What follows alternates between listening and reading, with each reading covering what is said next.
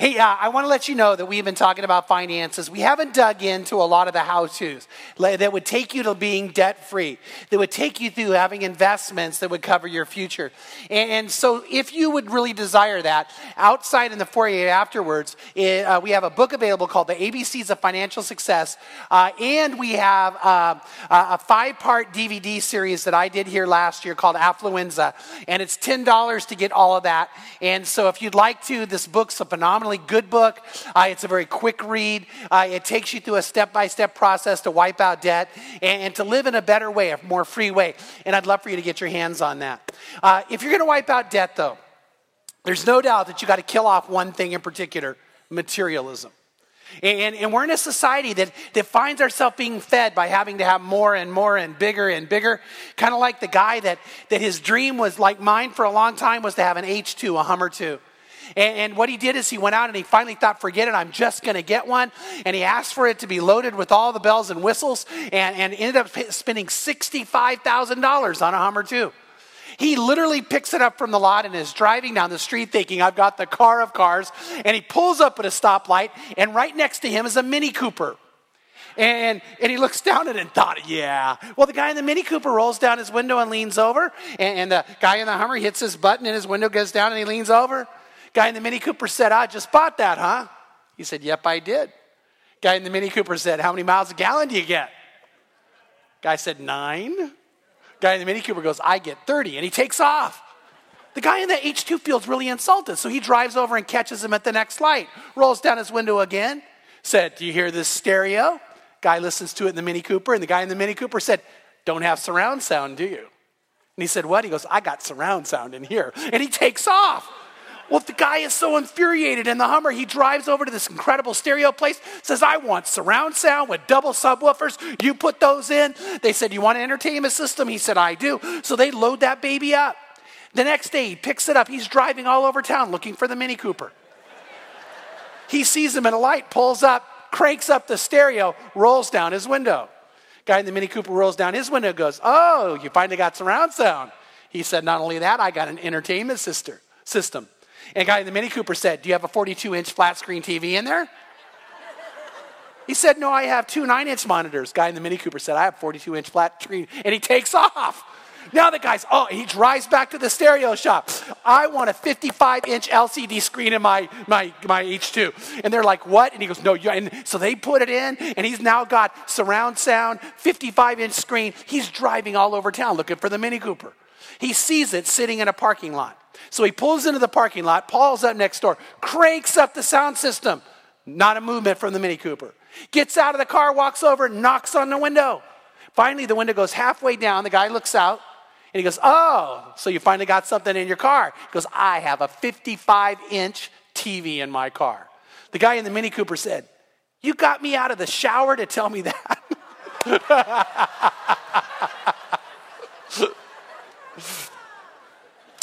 Yeah, it can become pretty self-perpetuating. Here's where we're going today. We want to talk about the idea that God has an amazing plan for your life. And the question is, are we going to trust him? And is he going to be able to trust us?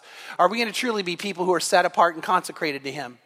Over and over, you hear people say these words. As a matter of fact, I heard it last night on the news. They said, there's never been an economic climate like we're in today since the Great Depression. This morning, Governor Schwarzenegger is supposed to go on an interview and talk about how California has never, ever faced a financial crisis like we're facing since the Great Depression. And you know what? Maybe it would be wise to look back at the Depression and learn some lessons. Not only about being over indebted, not only about how the economy can turn, but about what's important.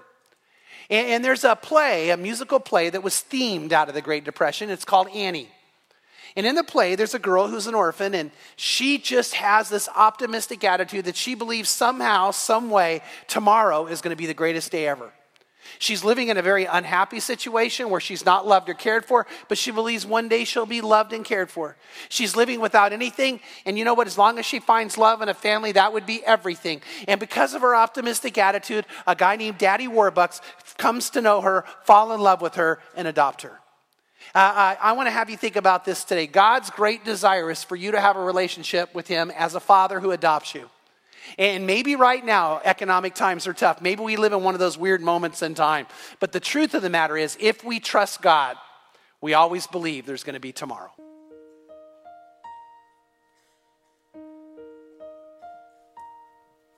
The sun will come out tomorrow. Bet your bottom dollar that tomorrow there'll be sun. Just thinking about tomorrow clears away the cobwebs and the sorrow till there's none. When I'm stuck with a day that's gray and lonely, I just stick out my chin and grin and say, oh, the sun will come out tomorrow, so you gotta hang on till tomorrow, come what may.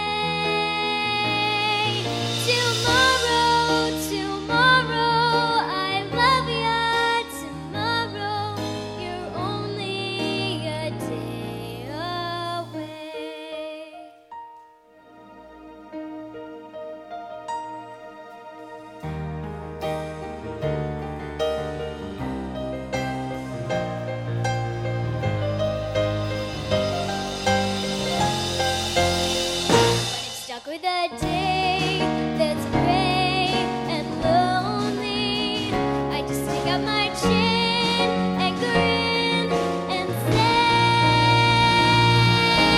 oh, the sun will come out tomorrow, so you gotta hang on till tomorrow, come what may.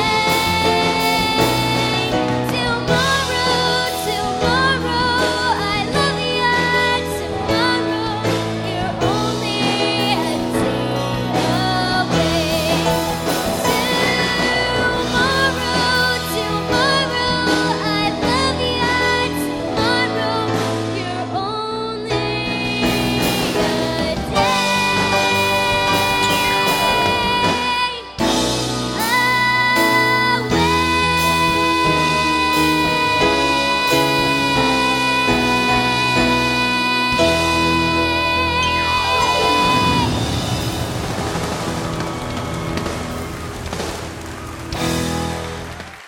Okay, I'm just going to admit it. I look for chances for her to sing. I really do. I'm looking like, hey, we got a depression day. Can we do tomorrow? Because you just get Taylor out there. Don't you love that girl? I mean, I just really do. As a matter of fact, and I think probably a lot of you might have already picked it up, she's just genuinely a sweetheart. I mean, by that, she's got such a heart for God, such a care for others. I've watched her, just the way she loves on people, cares about people. And a few weeks ago on Monday night at junior high, they had her help lead worship. And she actually told us, she said, I'm more nervous about that than performing. And here's why, because she wanted to honor God in such a big way. And I just love her heart. I love how she has that compassion. And I want you to hopefully be in 1 Chronicles 29. I want to have you think about the whole issue of heart. And what defines us? Who are we? Who am I? Who are you? And in this room today, there might be ways to help us categorize and define ourselves. For instance, there are Nordstrom shoppers and there are Walmart shoppers, right?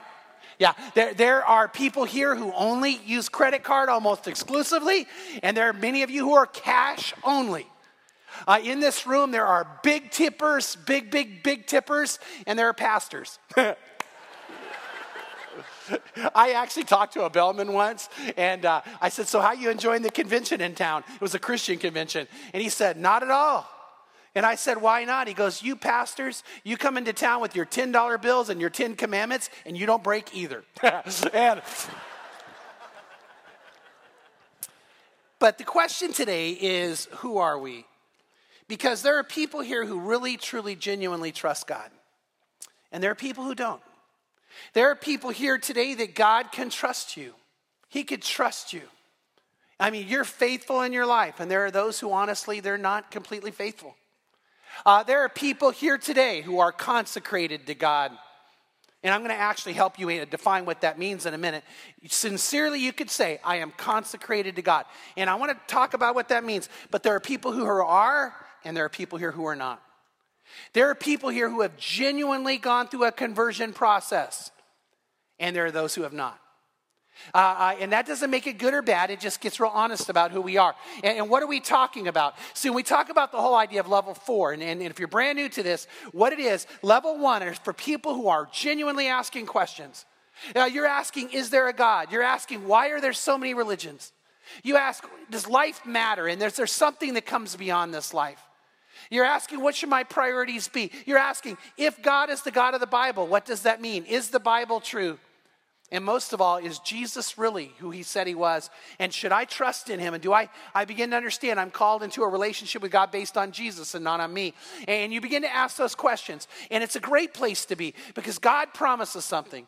God says, if you seek after me with all your heart, not part way, but all your heart, then you will find me.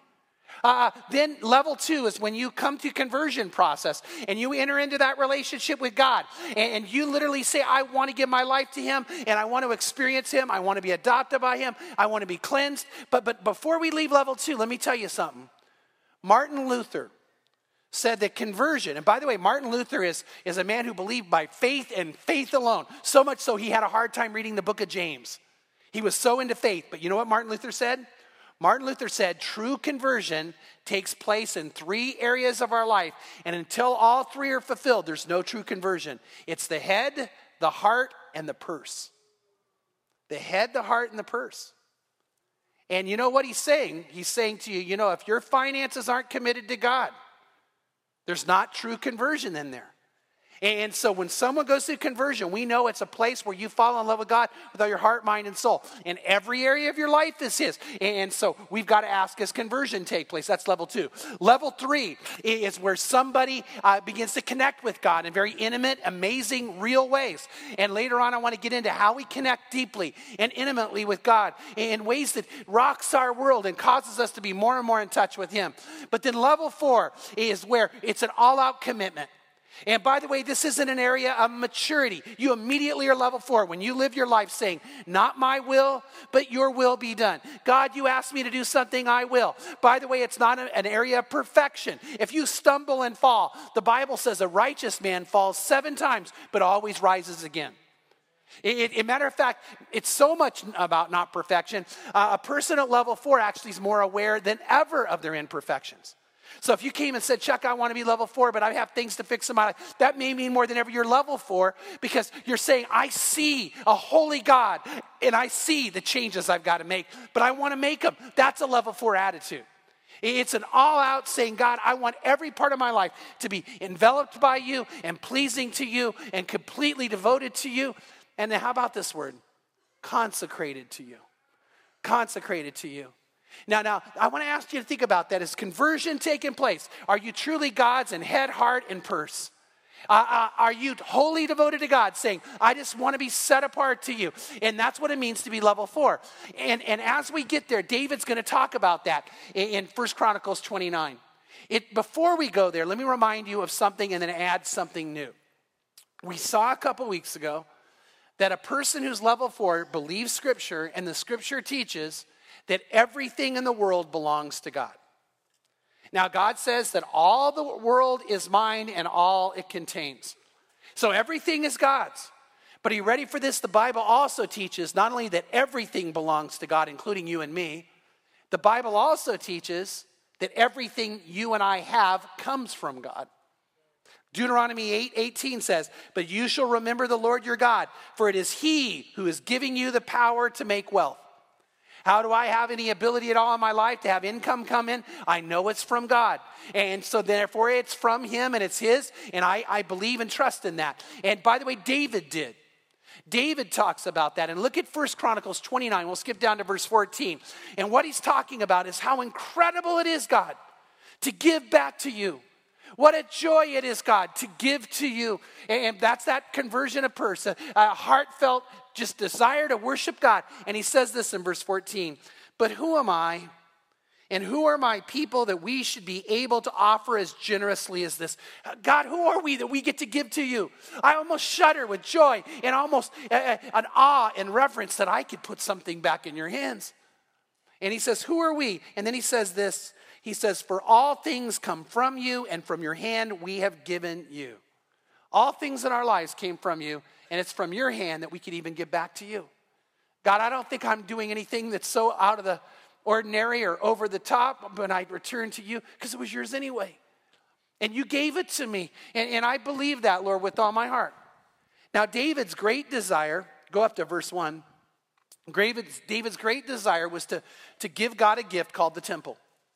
And God told David, he said, David, you need to understand, I do not dwell in a temple made with hands.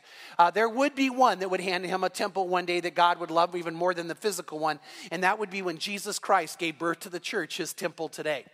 Where's the temple of God today? Well, it's an individual believer who's tied into the church, and the church is the temple of God. And Jesus gave that to God. And God told David, I want you to know that I don't dwell in a building made with hands. He says, but I got to tell you this too, David.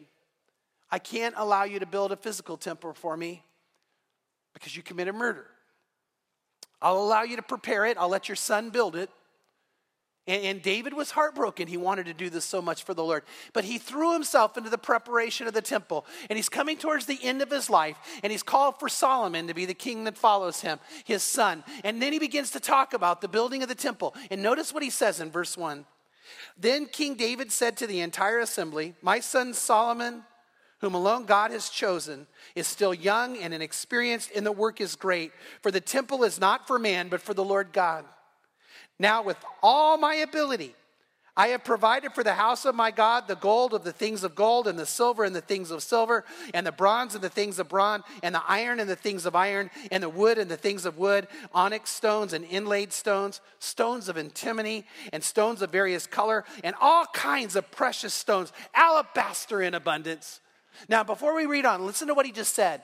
He said, I want Solomon to complete this, but he's young and inexperienced. So I've left plans for him to follow, and I'm teaching him how to do it. And I've already given him everything that's needed for the temple. He has all the gold that's needed, all the silver that's needed, all the wood that's needed. He has everything he needs, and I have provided that. Now notice what he says next in verse 3. Moreover, in my delight in the house of my God. I want to stop there. David talked about how blessed is the man who delights in the Lord. And he said, in my delight for God, what's he going to do? You know, this is how I delight in the Lord, he said. Moreover, in my delight in the house of my God, the treasure I have of gold and silver, I give to the house of my God. Now notice these next words, over and above all that I have already provided for the holy temple. And he goes on to explain what that means, verse 4. Namely, 3 talents of gold, and the gold of Ophir, 7,000 talents of refined silver to overlay the walls of the buildings. Of gold, the things of gold, and silver, the things of silver. That is for all the work done by craftsmen. He said, I just gave and gave and gave over and above. Now, don't miss what he's saying. The need is met. There's no more need. There's enough wood, gold, everything set apart. The plans are made. But I can't live that way. Because I delight in the Lord my God, I've got to give over and above. So he goes, I'm giving even more. And then in verse 5, he asks a question. Don't miss it. It's right in the middle. Who then is willing to consecrate himself this day to the Lord? Now I want to ask that question. Who here is willing to consecrate yourself to God? Who amongst us is saying, I want to be totally set apart for God. I'm willing to worship God with everything. I'm not only willing, I'm wanting to do it. Who here today is willing to consecrate himself and who is not? Now, I want you to grab that. Now, how do they consecrate themselves? Look what it goes on to say in verse 6. Then the rulers of the fathers' households and the princes and the tribes of Israel and the commanders of thousands and of hundreds and the overseers of over the king's work offered willingly. Offered willingly. It should never be by compulsion. If you're consecrated, you say, I can't wait to do this. I delight in God to do this. And notice what it goes on to say in verse 7. And for the service of the house of God, they gave 5,000 talents and 10,000 derricks of gold, which, by the way, could almost pay off our national debt. And 10,000 talents of silver and 18,000 talents of brass and 100,000 talents of iron. And whoever possessed precious stones gave them to the treasury of the house of the Lord in the care of Jael the Gershonite. Now, did you catch what's going on? Notice David said, I already took care of the need. It's met. I'm going to give over and above. Who's consecrated to God? And what did they do? We want to give over and above. Is there a need to give to? No, they're not giving to a need. They're giving to the Lord their God. They're giving not because of what they're going to get. They're giving because they love God with all their heart. What does that mean? They're consecrated to God. Who is consecrated to God? And notice verse 9, the outcome of this amazing movement of spirit and community. It says in verse 9, then the people rejoiced. You see, joy is the great outcome of it. But why did they rejoice? Verse 9, then the people rejoiced because they offered so willingly, for they made their offering to the Lord with a whole heart, and King David also rejoiced. A consecrated person, number one, offers willingly. Number two, they offer to the Lord. It goes to God, not to a need, not to a cause. It goes to God. And the next thing it is, they did it with all their heart. No holding back, no halfway, no lukewarm. They're seeking God with all their heart. They're seeking first his kingdom and his righteousness. And by the way, the need is taken care of. David's added over and above. And they said, let me in too. Why? Because that's how level 4 people live. That's who they are. They worship God that way. That's how they view it. And their love for God is so amazing and deep and motivating. They do it willingly, and they do it with the whole heart, and they do it to the Lord. And God's great desire is that's what we would have a heart to do. And it is a matter of the heart. Jesus said that in Matthew 6, verse 19. He said this. Listen to what Jesus said. Do not store up for yourselves treasures on earth where moth and rust destroy and where thieves break in and steal, but store up for yourselves treasures in heaven where neither moth nor rust destroys and where thieves do not break in and steal. For where your treasure is, your heart will be also. The eye, now notice this. The eye is the lamp of the body. So then if your eye is clear, your whole body is full of light. But if your eye is bad, your whole body is full of darkness. If then the light that is in you is darkness, how great the darkness. Now what is he talking about? He tells us, no one can serve two masters. For either he will hate the one and love the other, or he'll be devoted to the one and despise the other. You cannot serve God and wealth. Jesus said it's a matter of the heart. Where your treasure is, your heart is also. It's a matter of what directs your life. The eye is the lamp of the body. And when your eye is light because it's so devoted to God and your treasure is with God, it says that the light in you is great and incredible. But when your eye is bad, because you always look around saying, what do I get out of it? Well, I need to know that I'm controlling this. He says, when you begin to hold on too tightly to wealth and see it as yours, God says, you know what, how great the darkness is within you. It's a matter that affects you in an amazing number of ways. You see, we've said this before and it's true. Nothing defines you more than how you spend your money. That's what Martin Luther's getting at. He said, I could say I love God all day long, but when I'm holding back in that area, where is true conversion? David says, do you want to be consecrated to God? Then you over and above want to give to him. You delight in him. That's why you do it. And by the way, it needs to be willingly. But here's the key I want to go to. Nothing defines you more than that. This defines your spiritual existence. It defines your priorities. It defines your life. And it's everything about really, truly having a relationship with God or not. But you know what? It not only defines you, it affects you. See, we know that's true today. We're seeing it happen over and over. If we would live our lives according to God's principles, we would be free and we would flourish and we would have a life that's incredible. But today we're watching person after person head down the wrong road, and it affects them. A Gallup poll found this just recently. 64% of couples who argue, their reason for arguing is what? Money. So it's affecting couples and families. There are children in homes today that are being rocked by arguing and fighting because of money. But if they would live their lives according to God's principles, there would never even be an issue. And so it affects families. It affects your freedom and ability to have the abundant life. An ABC News poll found, are you ready for this? The average baby boomer. Now think about this. Baby boomers, well, I was talking to a financial consultant yesterday. Do you realize starting January 1 of this year that every day 7,000 baby boomers are retiring?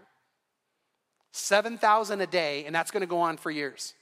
But ABC News found the average baby boomer only has $1,000 saved up for retirement. So what is happening? 7,000 people are having to end their jobs, and they have no income coming in and no ability to live.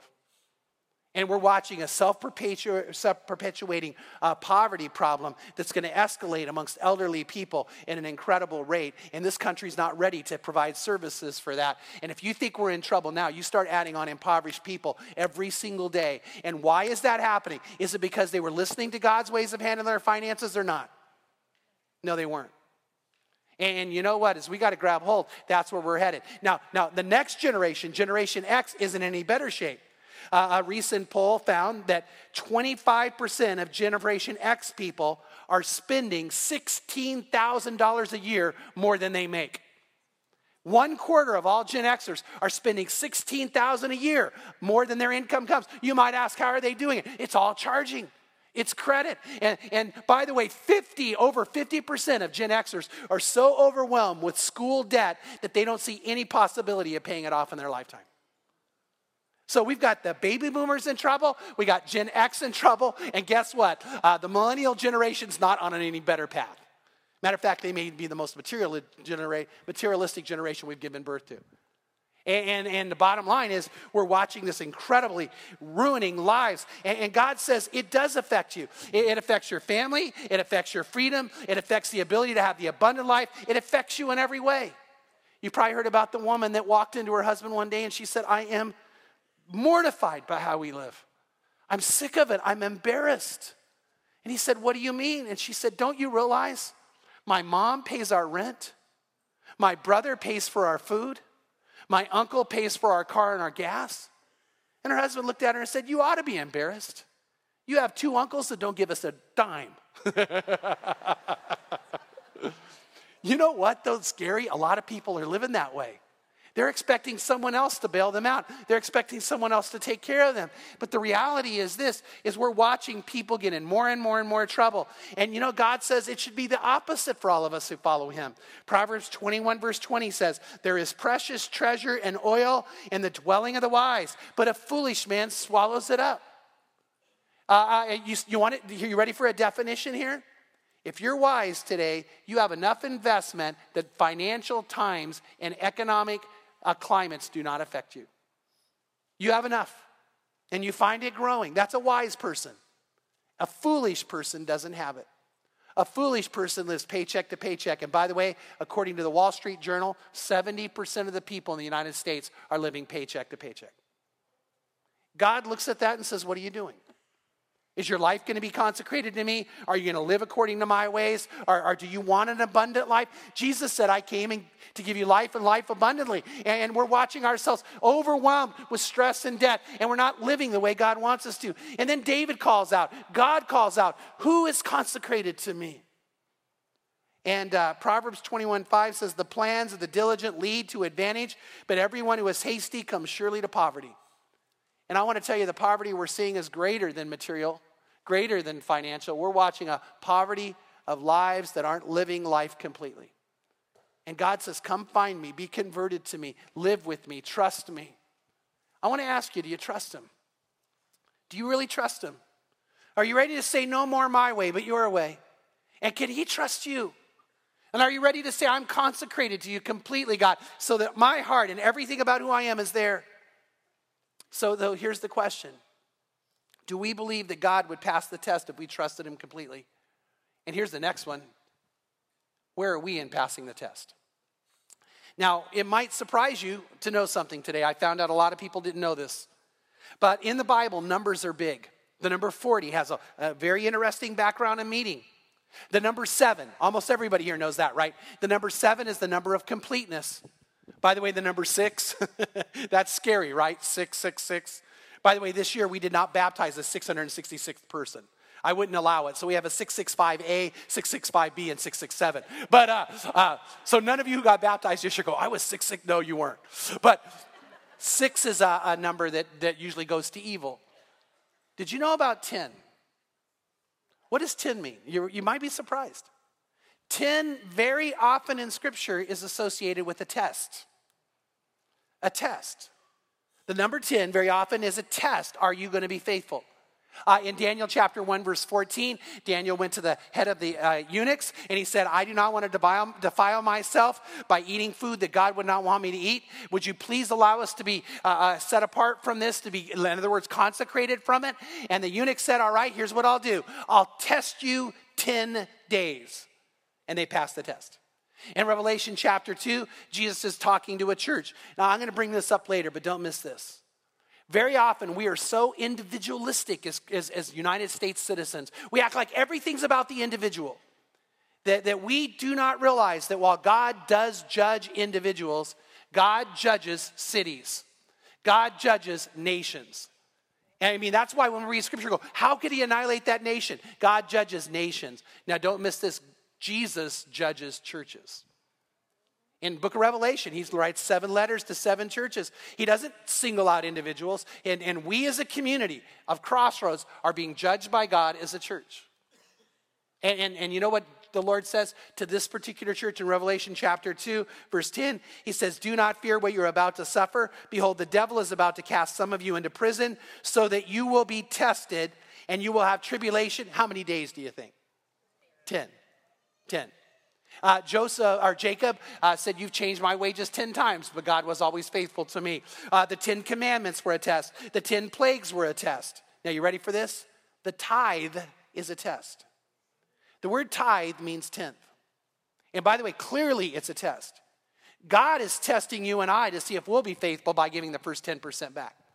But God actually says, this tests me in it. God says, I'll allow you to take the tithe, the tenth, and test me. Now, if you're not sure what that is, the first 10%, the tithe of your money is to go back to God. And you are to give it in his storehouse. In the Old Testament, the storehouse was the temple. In the New Testament, the storehouse is his church, his temple. And you give all 10%. And God says, I want to ask you, will you be willing to test me in it? Because I'm testing you to see if you'll be faithful. And in Malachi chapter 3, verse 8, he says, will a man rob God? Yet you are robbing me. But you say, how have we robbed you? In tithes and offerings. And you are cursed with a curse, for you are robbing me, the whole nation of you. Bring the whole tithe into the storehouse, so there may be food in my house. And don't miss this line. And test me now in this. The tenth and the test. God says, you test me now in this. He says, if I will not open the windows of heaven and pour for you until blessings overflow, and then I will rebuke the devourer. That which robs your life, that's what takes away everything you want and need. He said, you test me now in this, and you see if I don't pass that test. So I want to ask you, just ask, do you think God's going to pass the test? I do. I know he will. So here's the question, are you and I going to pass the test? God's going to pass. I'm positive of that. You give to him, you consecrate yourself, he's going to pass. He'll bless you. He'll stop the devouring in your life if you live according to his ways. But the question is, are we going to pass the test? So let's actually take the test. Grab in your bulletin this sheet that has a chart on it, and let's just take a test, first of all, as individuals, and then we'll take a test as a church. And it's actually a pretty easy test to take, and you may already know the answer, but let's do this together. Let's work through this.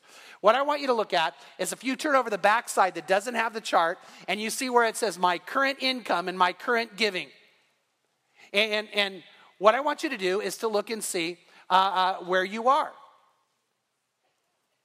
My current income and my current giving. And what I want you to do is to take the time to just literally move down the sheet. And then what you do is you look at where your annual income is. So if it's less than $10,000 a year, your thumb stops there. If it's midway, more than $35,000 a year and less than $50,000, your thumb stops there. And if you go to more than $100,000 a year, your thumb stops there. And then I want you to look to the right.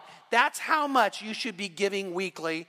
And if you look to the right even more, that's how much you give monthly. And what I want to ask you to do, hold your thumb where your annual income is as a household, and then put your finger where what you really give to God is. And ask the question, is there a disconnect?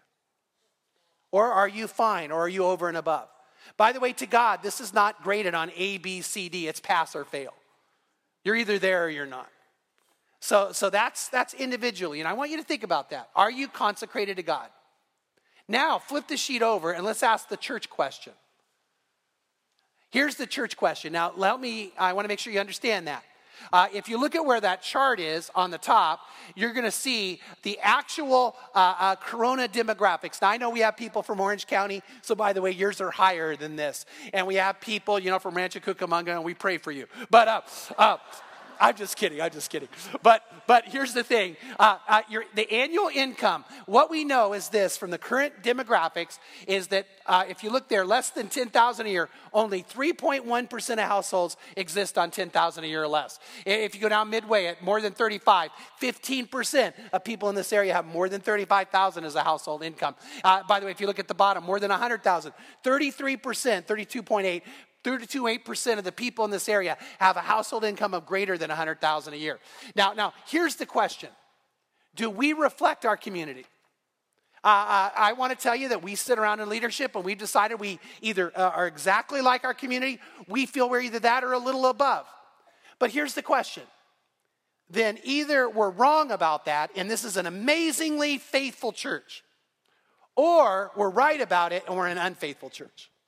So I want to have you wrestle that through with me. So what you do is look down at the bottom here, and what you're going to notice is on the very far right is the percent of population by Crossroads giving. And notice the less than $10,000 a year. Right now, 54% of the households that attend this church are giving at a rate that would show their household income is less than $10,000 a year. So do you think that's true? Do you think 55% of the people in this room today are existing on less than $10,000 a year as a household? How about this? 72% are say that by the way they give are actually existing on less than $15,000 a year. Now that means that either we're wrong about our church, and this is an amazingly faithful church, or something's wrong with what's going on here. Now, I would say this. If we're wrong and we're amazingly faithful here, then we've got to change how we do things. Instead of having Fuse and Generate, we've got to start a soup kitchen for you. All right? So, because, you can't be getting much food. Don't you think? But let me ask this question. If we walk out in the parking lot, will we get our answer? Are those the cars of people who earn less than $15,000 a year? Now, we know there's a problem. Now, I'm serious about this. Do I love this church? You bet I love you. But we got to ask why is there such a disconnect? If we're a level 4 church, if we're a totally committed people, if we're disciples of Christ, why there can't be a disconnect here?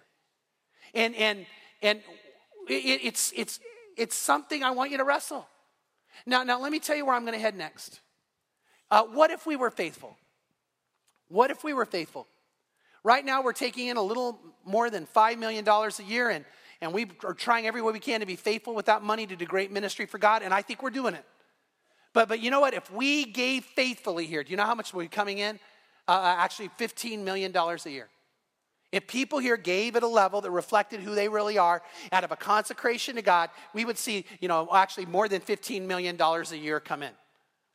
And we were sitting around a creative team, and I was sharing this with them, and the creative team said to me, well, Chuck, you got to tell everybody what we do with the 15. And we started talking about that, and how would we use that kind of money? And the whole idea is to assure you we wouldn't misuse it. And for instance, we would be debt-free in 3 years here. All our debts paid off. And I think that's incredible. We never have a building program again. But you know what? We could take what we're doing to an amazingly new level. Right now, for instance, in India, we recently agreed to and are actually kicking off the sponsorship of 5 evangelists out of central India who are going to go to Nepal, one of the most intensely persecuted areas in the world for Christians. These men are taking their families and willing to risk their lives, and our church today is sponsoring those 5 families as they go there to share Christ. We're going to see lives touched and changed. Right now, we also have bought surgical equipment to equip doctors in India to go and do literal amazing surgeries on children with cleft palates and the ravages of polio and other diseases. And those children, like one you see here, that girl's going to look normal today because of you, because of what we're doing. Now, if we were faithful, what would happen? If we were faithful, we wouldn't be helping hundreds of children have that operation. We'd be helping thousands of children have that operation. If we were faithful, we wouldn't be sending 5 people into Nepal. We'd be sending 500 people into Nepal. Now, that's what would be happening. Let's talk about Kenya. We just recently sent missionaries to Kenya, Doug and Jennifer Kurz, and I love what they're doing. We recently adopted a slum in Kenya, and we're trying to help attack extreme poverty there, where children are literally dying of HIV and AIDS, and most of all, of malnutrition. And 135 children right now have been rescued from being orphans, and they've been placed into homes, and they're going to school, and they have food, and they have a uniform, and they actually go to a Christian school. We're starting job training in that community. We're upgrading the life of people, and so we're actually making that kind of difference. But if everyone here gave faithfully, it wouldn't be 135 children. It'd be 2,000 or more children, and we would see ourselves reaching in, not that slum, and literally this church has the ability to eradicate extreme poverty from there. Not all poverty, but the extreme. We could do that if we were faithful. If we were faithful, we could start a transitional housing program here that would give people who are homeless but want a chance, and they're in a cycle of poverty they can't get out of, and we could put them into safe places. And if we were faithful, we could help stop the problem of 2,000 churches every single year shutting their doors in this country, never to reopen. That's happening. And there are churches today that I look at that have amazing potential, and we could go and help them. And here's what you need to know. Other churches volunteered to help us. Praise God that we rallied as a community and didn't need it. But they sent a little bit. But you know what? What would happen if we turned around and said, because you churches helped us a little, we're going to do it in an amazing way. And for instance, I just was with a pastor in Cincinnati, Ohio. This young guy, he was brought into this church that is so indebted, they're about to close their doors. They have a brand new 2,000-seat auditorium, all the support facilities in the city of Cincinnati, and the city doesn't want a church on that site. And if they close their doors, no church will exist there. And he said to me, Chuck, how do I get out of the problem? And we spent literally late into the morning hours, me mapping out a plan with him. But let me tell you, wouldn't it have felt good if I looked at him and said, Crossroads is going to make sure you're okay? But we can't do that right now. We could. Now I'm going to get super honest with you. Everything I just shared with you, I'm really uncomfortable sharing. And I'll tell you why. We sat in creative team, and I understand why they wanted me to share it with you. But if your reason to give is so we can do that, then don't give. Don't give. The only reason you give is you give to the Lord. You give to God.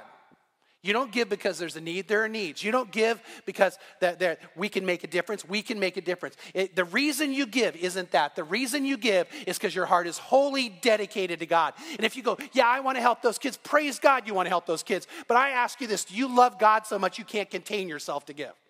And I want this church to be a church that's consecrated and devoted. David said, the need's been met. Do you love God? And do you want to consecrate? And the people rallied. And you know, I feel almost bad. Actually, I really do.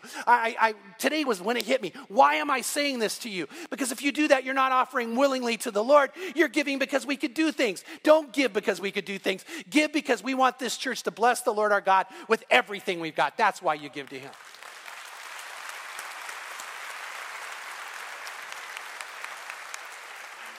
That's who we want to be. That's our great calling and desire. And you know what? When God gave His only Son for us, I think we look and say, God, I would do anything for you. Anything. Now today I want to ask a question. Are you consecrated to God? If not, you already know a direction your life's going to have to take. And you might say, okay, what do I do about it? Well, let me tell you what I want you to do. There's a card in your bulletin, and I want to be as clear as I can. Don't fill it out today. I've had a few people saying, have everybody fill it out today, right after this. No. Don't fill it out. I had someone come up and say, take the offering after the sermon. No, we're not doing that. I want you to do it because you love the Lord. I mean that. You know what? I want to ask you to take this card, and I want to ask you to fill it out. But I want you to pray and pray and pray and ask God, what am I going to do? Then I'd like to ask you next week and the week after to turn it in. We're going to use this to do plans because we're going to trust you about this. But I want you to know that the main thing we want to know is how many people are praying about it. And I want you to take the time to really ask God, if you're a married couple, sit and talk together. How much are we going to really be consecrated in this? And are we willing to trust Him? And are we willing to have Him trust us? And I want to ask you to do that next week and the week after. We'll give you a chance and we'll share as a church where we're at. Now, the most important part of the day, and I want to go into this right now. More important than all the things I said, and I think they're vastly important. The question comes now, individually, where are you with God? Can you say that you're in an intimate relationship with Him? Can you say that you're completely His and that you're growing daily and amazed by the way He loves you, by the way He guides you, by the way He leads you? Can you say that's who you are? Can you say that you actually have hit a place where your head, heart, and everything about your life, including your finances, you just want to just envelop in him because you love him so much? And if you've never entered this place before, you might ask, how do I do it? How does conversion take place? Well, the answer is this. It happens when you literally pray a prayer. You talk to God and you say, I want this. And today we're going to ask you, if you feel that you want to, the very first time, make that commitment to God and have him take you and love you and care about you and open you up to his presence and love. We're going to ask you right where you're sitting to pray that prayer with me. Maybe at one time you were up here at level 4, but you find yourself shrinking back. You see, man, I was so on fire, so excited. God was doing amazing things in my life, but it's not where I am today. You know what? I want to tell you this. God couldn't love you more than he does. It doesn't matter what you've done. He would never turn his back on you. It doesn't matter what happened to him. What matters to him is, do you want to come back? Do you want to be his? And so today, if you want to recommit your life to Christ, how do you do it? Well, Jesus said, do the thing you did at first. And I want to ask you today to pray that prayer with us too. So if you would like to give your life to the Lord and open yourself up to him for the first time, or if you would like to recommit to him and say, I want to be back, Lord. I want the fire. I want the revival. I want you to change me from the inside out. I'm going to also ask you to, let's pray that prayer together, but let's all pray first. Father, I pray that right now in this time, that you would touch us as a church, that we would be wholly committed and consecrated to you. Father, I know we've sat around talking about how it's sad that not just us, but other churches have never risen to that level. And not out of pride, and not out of wanting to be anything other than who we are. God, my desire is that we would rise that way because we love you and because you love us. And that you would stir within our church. I pray your Holy Spirit would fan the flames of revival here that is real and that is committed and consecrated. Father, I want to pray today now that you would send your Holy Spirit in this room. And I pray, oh Lord God, our Father in heaven, that you would touch any person here who needs to commit their life to you, who needs to open up their heart to you, who needs to be drawn to you or drawn back. And I pray right where they're sitting, they could sense your love and care. They could know that, Lord, you couldn't love them more than you do. And that this is their day and time to say yes to you. I want to ask that we keep praying. And if you're right with God, would you pray for anybody who needs to make this decision? But today, if you would like to commit or recommit your life to Christ, I'm going to ask you to pray that prayer with me. Okay, all of you that God's touching, let's just whisper these words together. Say this. Say, Lord Jesus, I thank you for loving me. And I know you died on the cross to forgive me of my sins, to heal me of my hurts, to make me alive, to make me new, and to make me yours. And I say yes. I want this, and I want you. So I open my heart to you. Please fill me with your love, and fill me with your spirit, and help me be who you created me to be, and to live the life you have for me to live. And this I pray in Jesus' name, amen. Wow, praise God. Wow, praise God.